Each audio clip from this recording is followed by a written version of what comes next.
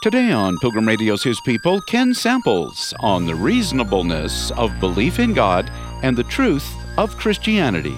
I think the challenges that we have today, the Bible, historic Christianity has real answers for them. And it can account for both the dignity and for the brokenness and the fallenness. And we have a Savior who comes into the world to take care of our sin problem.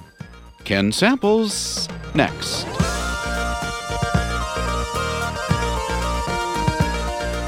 Christian apologist Ken Samples says people questioning Christianity today aren't satisfied just with evidence that it's true, but they also want to be shown why Christianity and belief in God are reasonable. Ken Samples is senior scholar at Reasons to Believe and author of many books, including Christianity Cross-Examined.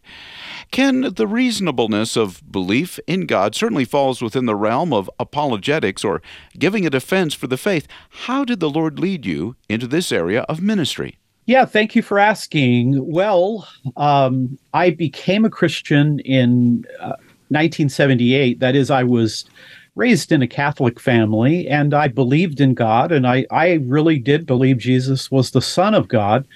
But I really didn't take my Christianity seriously until probably my second year in college. And there were a variety of things that kind of led me to ask what I would call the deep questions of life. We had a death in our family. My brother had passed away. And I just knew that I was looking and searching. And I read C.S. Lewis's little book, Mere Christianity. It had a big impact on me. Mm-hmm. I began reading the scriptures. I went back to church, and then I began to realize that not everybody shared my faith. I had Jehovah's Witnesses knocking on my front door. At the university that I attended, we had skeptics and atheists, and so I realized that as a Christian, I believe in both faith and reason. And then I came across somebody that had a really big impact on me. His name was Walter Martin. He was the original Bible answer man. And I just couldn't get enough of Walter Martin. He was such a brilliant man and had such a command of Christian theology and logic and apologetics. And I was fortunate enough years ago to work with him. After he passed, I was one of the co-hosts of the Bible Answer Man. And after that, I had my own apologetic ministry. I think you can probably remember this, Bill. It was called Augustine Fellowship. St. Augustine's one of my favorite thinkers. And for the last 26 years, I have worked with Reasons to Believe that was founded by the astronomer Hugh Ross. So I think my career has spanned about 35 years, and I've enjoyed it. It's been challenging. It's never easy to defend the faith, but I think it's so needed, and maybe now even more than before. Moving to today's topic, the reasonableness of belief in God and the truth of Christianity, I understand that you, sort of as a starting point, like the acronym CLEAR, as you call it. Can you kind of take us through CLEAR and why it seems to apply so well? I sure can. There are a lot of ways of defending the faith, but I like this an acronym. Again, the word CLEAR, CLEAR. And I think the way I would describe it, Bill, is this. C.S. Lewis said, I believe in Christianity as I believe in the sun, not just because I see the sun, but because of the sun's light, I see all other things. I'm going to say that in a philosophical sense. I don't see God, but by believing in God, everything starts to make sense. There's clarity. And I use the word CLEAR as an acronym. The C stands for the cosmos. And we can talk some of the details, but modern cosmology says the cosmos had a beginning, that it is orderly, it's fine-tuned. So that's the C. Then I use the L for life. You have things like human consciousness, which is a deep mystery, free agency, meaning in life. I use the E, CLE, as ethics. why do we have prescriptive morality? Why is there objective morality? Where's that come from? The A is abstractions, a little bit of a philosophical term, but it really means things like numbers or propositions, logic, universals, those things you can't see, conceptual ideas. And then the R is for religion. And there I bring up the issue of why are human beings so religious? Paul, of course, in Romans says, it's because we see, understand, and know that there's a God. We suppress that in our sinful nature, but there are also religious experiences, and we can talk about the miracles of Jesus and his resurrection.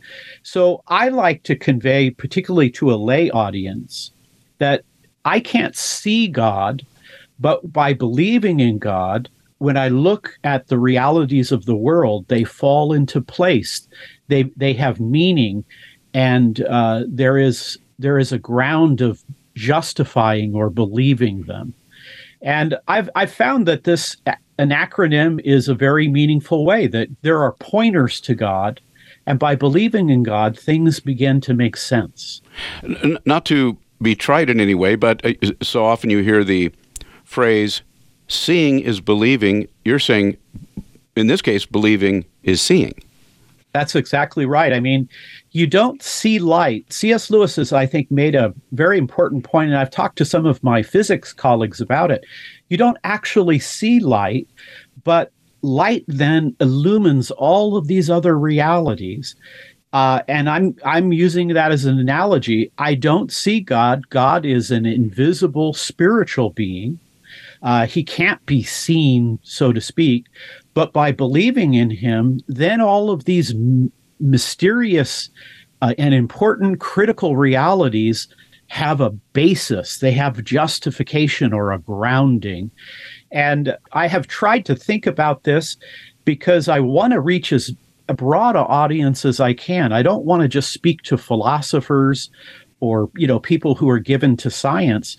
I want as many people as possible to have a basic way of thinking about their faith. These are things that point us to God. Well, we are talking about the reasonableness of belief in God and the truth of Christianity. So each of these issues, these particular subjects that we'll be looking at today, are under the umbrella of that. And Ken, I understand that you found it helpful. A helpful way to approach this issue is what's often referred to as the best explanation or cumulative case apologetics. Right. Can you help us understand what that is? It's a bit like the clear explanation, That's isn't it?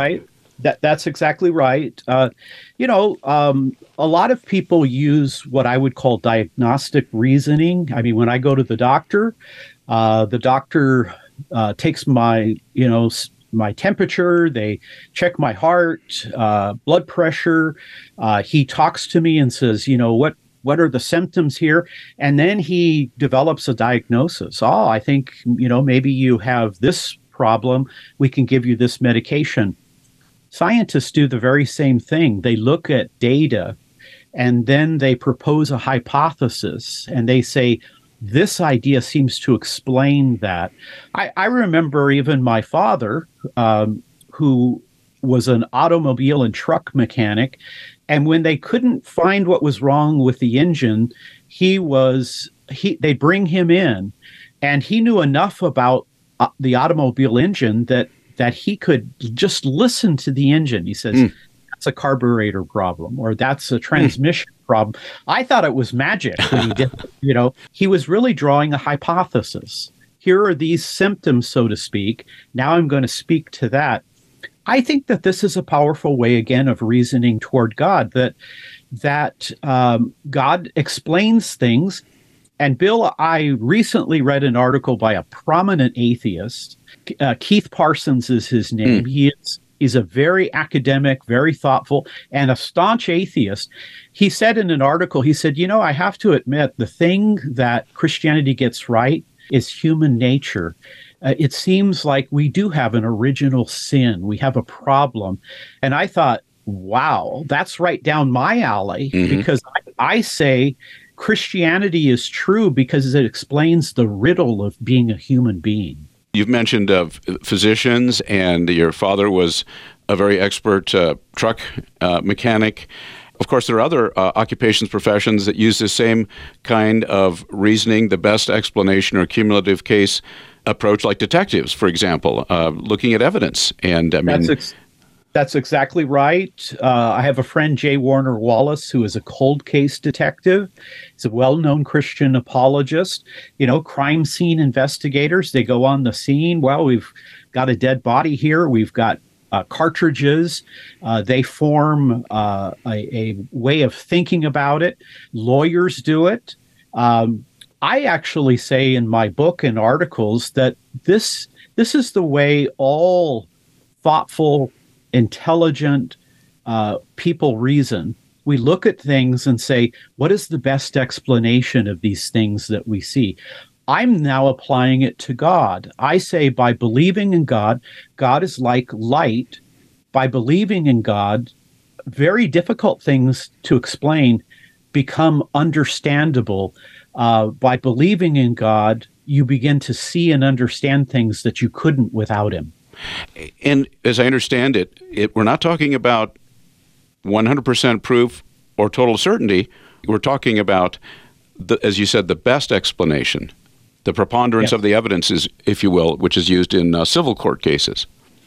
That's exactly right. In logic, we talked about deductive and inductive reasoning. What characterizes deduction is that when it's done right, you can have certain conclusions. Think of, geometry. Think of things that can be tested and proved with certainty. Induction has more to do with probabilities, but there's another type called abduction. It doesn't have anything to do with UFOs, by the way. Abductive reasoning. Charles Peirce was a philosopher in the 19th century that kind of developed this. But it then asks the question, what's the best explanation? And that has to do with, rather than certainty or probability, it has to do with plausibility. And you're right. We see it in the courts. When I ask who killed JFK, I'm looking for the best explanation of events that could solve this mystery. I think it can be applied to many things, like Jesus's resurrection. What's the best explanation? Is there some natural explanation, like the disciples went to the wrong tomb, or could it be a myth? I think this form of reasoning is really the way all people kind of approach. So doctors, lawyers, detectives, my father as a truck mechanic. And I thought, wow, that's what he meant when he talked about diagnostic reasoning. So it took me a little while as a philosopher to realize what my dad was doing for a living. Well, that's great. Well, we're talking about the reasonableness of belief in God and the truth of Christianity with Mr. Ken Samples. He's senior research scholar at Reasons to Believe, and Ken is helping us to understand the importance of the, if you will, the preponderance of the evidence, or the best explanation or cumulative case for God to explain reality as we know it. And as I understand it, Ken, I think I was reading one of your articles that you said an author, a Christian thinker that used this approach so famously was C.S. Lewis in Mere Christianity. That's exactly right. That book had a big impact on me when I was just 19, 20 years old. And I've read it. I've probably read the book 25 times because whenever I think a book is a classic, I like to go back to it again and think of it again. One of my intellectual heroes, Mortimer Adler, says a classic book is a book that can never be exhausted. You always go back and find more and more. Think of the Bible. I mean, none of us gets tired of reading the book of Romans or the Psalms. Every time we pick it up, there's more there. Well, to a lesser extent, some of these books, like C.S. Lewis, like St. Augustine's Confessions or Blaise Pascal's Pensées, Lewis does reason this way. He will ask questions like, we all feel a sense of morality. We sense that there's a right and a wrong. People kind of bicker back and forth. Give me part of your orange. I gave you part of mine. And people go back and forth. Well, how do we explain morality? he says the best explanation is that there's a moral lawgiver. And he does it in other ways. He looks at Jesus and he says, well, let's give some possible explanations. Maybe Jesus was a myth or a legend. But see, Lewis was an expert on myth and legend. And he says, when I read the Gospels, those are historical. They're not legendary.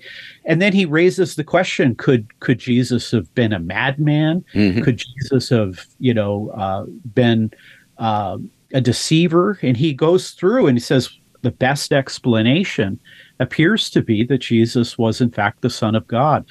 And I thought, boy, that is a very powerful, I think that's what hooked me all those years ago. And I think that's one of the reasons why Mere Christianity, Bill, remains a perennial bestseller, because some of these ideas I think are very, very powerful. And again, I decided a long time ago, based on C.S. Lewis's advice, that I wanted to talk about substantive issues, but as in the most accessible way that I could. Just like when C.S. Lewis during World War II, he went out to the air bases and talked to these young men who were going to fly missions, and many of them weren't going to come back alive. He said, I couldn't use my Oxford speak. I had to speak to people on a lay level. And so I really prize that idea of trying to be substantive, real issues, complicated issues, but let's talk about them in the most accessible way possible. That way, more Christians and more non-Christians can understand these things. As you talk about a cumulative case for God and Christianity, you say that historic Christianity has what's often referred to as explanatory power and scope, and you've really been touching on this throughout our conversation to account for those things that you talked about at the beginning using your clear acronym, but the universe, ethics, human beings, religious phenomena. And I'm just wondering, what is it about historic Christianity, if we could look at each of these, historic Christianity's explanatory power and scope, how is it able to account for the universe? What aspects of the universe do you see it accounting for? Very good. Looking at the cosmos or the universe, the very first verse of the Bible in the Old Testament, that God created the heavens and the earth, that Hebrew expression of heavens and the earth means the totality of all things. And in the New Testament, it talks about the universe coming into being by God from nothing. Well, there's a lot in science, in Big Bang cosmology, that illustrates that the universe had a beginning. And even this idea of fine-tuning, Bill, that there are certain things that are fine-tuned. Think of a dial where you have to dial in all of these things. You have to have the right gravitational force. You have to have electromagnetism, strong and weak nuclear forces. Life wouldn't be possible. So it's again, all of this complex fine-tuning. Now, if God exists, then things like the universe, why it's here, why it's fine-tuned. If God exists, then there's a good reason why we are conscious beings and can trust our mind and do science and mathematics. If we're made in the image of God, then there's good reason why people should not be tortured or innocent people murdered. And if God exists, there's a good reason to believe why mathematical principles work and how they can be applied to science. And then lastly, if God exists, then Jesus and his extraordinary life, his miracles, his resurrection, if God is really there, then the idea of human beings makes sense. Why are we, to use Pascal, why are we an enigma of greatness and wretchedness? Well, the Christian Bible tells us we're great because we're made in the image of God, which means we're exceptional creatures, very different in kind, not just in degree from the animals or even the AI machines, but we're also wretched. Chesterton, C.S. Lewis, people like this tell us that our fallenness, our sinfulness is proved every single day of their life. I mean, think about that for a moment. Wherever you go, whatever person you encounter, no matter how many positive qualities they have, there is a moral brokenness in them. And I've met many of my heroes, and lo and behold, they're sinners just like me. I think again that idea, it's a cumulative case. It's not just these each and individual arguments that I can make, but as a collective group, they add even more evidence that this is the case. You've talked a little bit about ethics earlier, that seems to be a universal ethical approach or universal moral values. In other words, whichever culture you look at around the world, there's a sort of, seems like there's an agreement that stealing's wrong, that killing's wrong, other things like that. Would you add anything else to that points to the existence of God as explaining that? Yes. What I find really interesting, Bill, in my study of world religions is you can look at Judaism, Christianity, Islam, you can look at Buddhism, Hinduism, Confucianism, and Taoism, and guess what? They all have, even the non-biblical religions, they all have the second 5 of the 10 commandments. Now, in my mind, this makes sense because even though there are false religions with false gods and false ideas, they're made in the image of God. They are recipients of common grace. They have general revelation. So they condemn things like murder, adultery, stealing, lying. I think we should expect that other cultures will get some things right, but yet also some things wrong. Christianity has a unique way of explaining these kinds of things. And human beings, you've touched on it again a fair amount, that according to the Bible, they're created in God's image. But was there other things that you would add to that? Yeah, I think that this is a very powerful one. I mentioned this distinguished atheist philosopher, Keith Parsons. You know, he said, usually I'm debunking Christianity. But he said, I want to write this article and tell you what I think Christianity gets right. And essentially, he says, Christianity gets human beings right. We are fallen. I mean, think of what's happening in Israel. Think of the 20th century, Bill, where millions of people were murdered. If God doesn't exist, is there any reason to think that humans who have evolved from other animals, that we have any dignity? You know, the reason why most of the people opposed slavery was because they believed people were made in the image of God. And it doesn't matter what color your skin is. You're made in God's image. You're a child of Adam, and you're a child of God. So I think the challenges that we have today, the Bible, historic Christianity has real answers for them. And it can account for both the dignity and for the brokenness and the fallenness. And we have a Savior who comes into the world to take care of our sin problem. Indeed. And then religious phenomena, the existence of God, belief in God, and the truth of Christianity, you say, is the best explanation for which religious phenomena? Yeah, think about it for a moment. Again, I've read many of the great philosophers of both East and West. I have a book entitled God Among Sages, where I compare Jesus with Krishna, Buddha, Confucius, and Muhammad. And you know what I discovered in writing that book and reading about it and studying about it, Bill, was that not only do ordinary people like me and you, we have such a contrast with Jesus, but even the greatest philosophers and the greatest religious leaders, they don't compare well with Jesus. His life is the one exception to all this. Original sin has affected all people at all times everywhere, with only one exception. Jesus had no sin. How's that possible? How is it possible for him to do miracles? Bill, when I was 20 years old, I had a dream where I thought I saw a Christ figure. Well, again, we can debate and go back and forth, but part of my change of life was that dream. If God exists, then it's possible to adjudicate and to look at evidence for these kinds of things.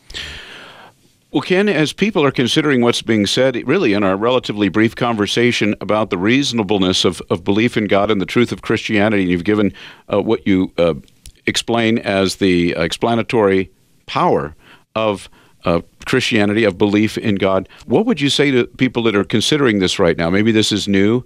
What now? If they're thinking this is starting to have a ring of truth to me, or I'm surprised that I'm following your explanation and I'm seeing the reasonableness of it. What now?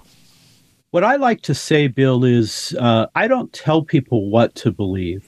I try to give them tools so that they can think about these issues and come to their own conclusion. In our day, we have a lot of propaganda. We have a lot of, fake news. People. We ask with the internet. It can take you in many good or bad directions. I say just begin to think about this.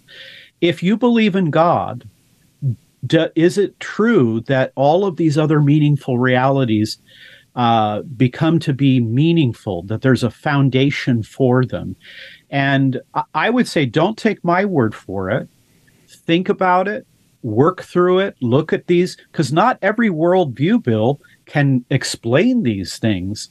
I really think that without God, human beings are inexplicable. What about the other religions, the other religious worldviews? You've cited them. I mean, there are many. Does belief in God and the truth of Christianity, does it account for other religious perspectives that may not be true?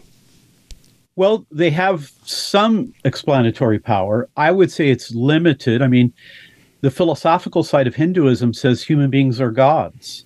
That doesn't seem quite right. Mm-hmm. Other religions have other explanations for human beings. Islam says we are not fallen. We're born into the world good. And yet we look at the Middle East, and Islam, or people who affirm some form of Islam, are engaged in terrible acts.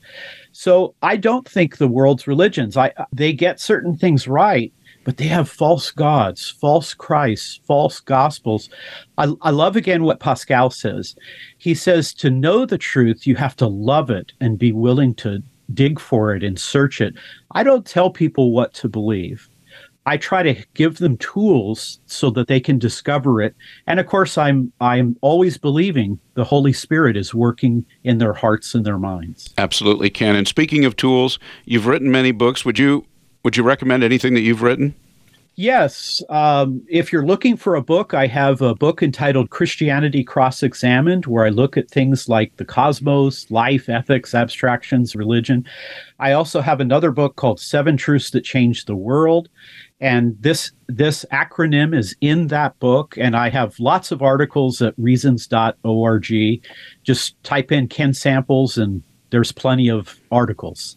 You've been listening to His People on Pilgrim Radio. Many thanks to our guest, Ken Samples, senior scholar at Reasons to Believe and author of Christianity Cross-Examined. For more information, go to reasons.org.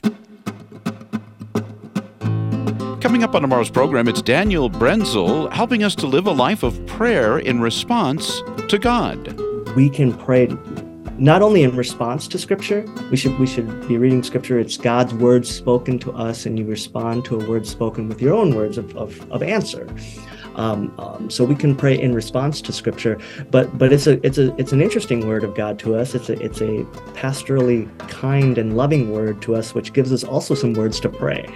So it's not just that we pray in response to Scriptures. There are many Scriptures that we can actually pray. The Psalms are the classic example. That's tomorrow at this same time, right here on His People. Thanks for listening.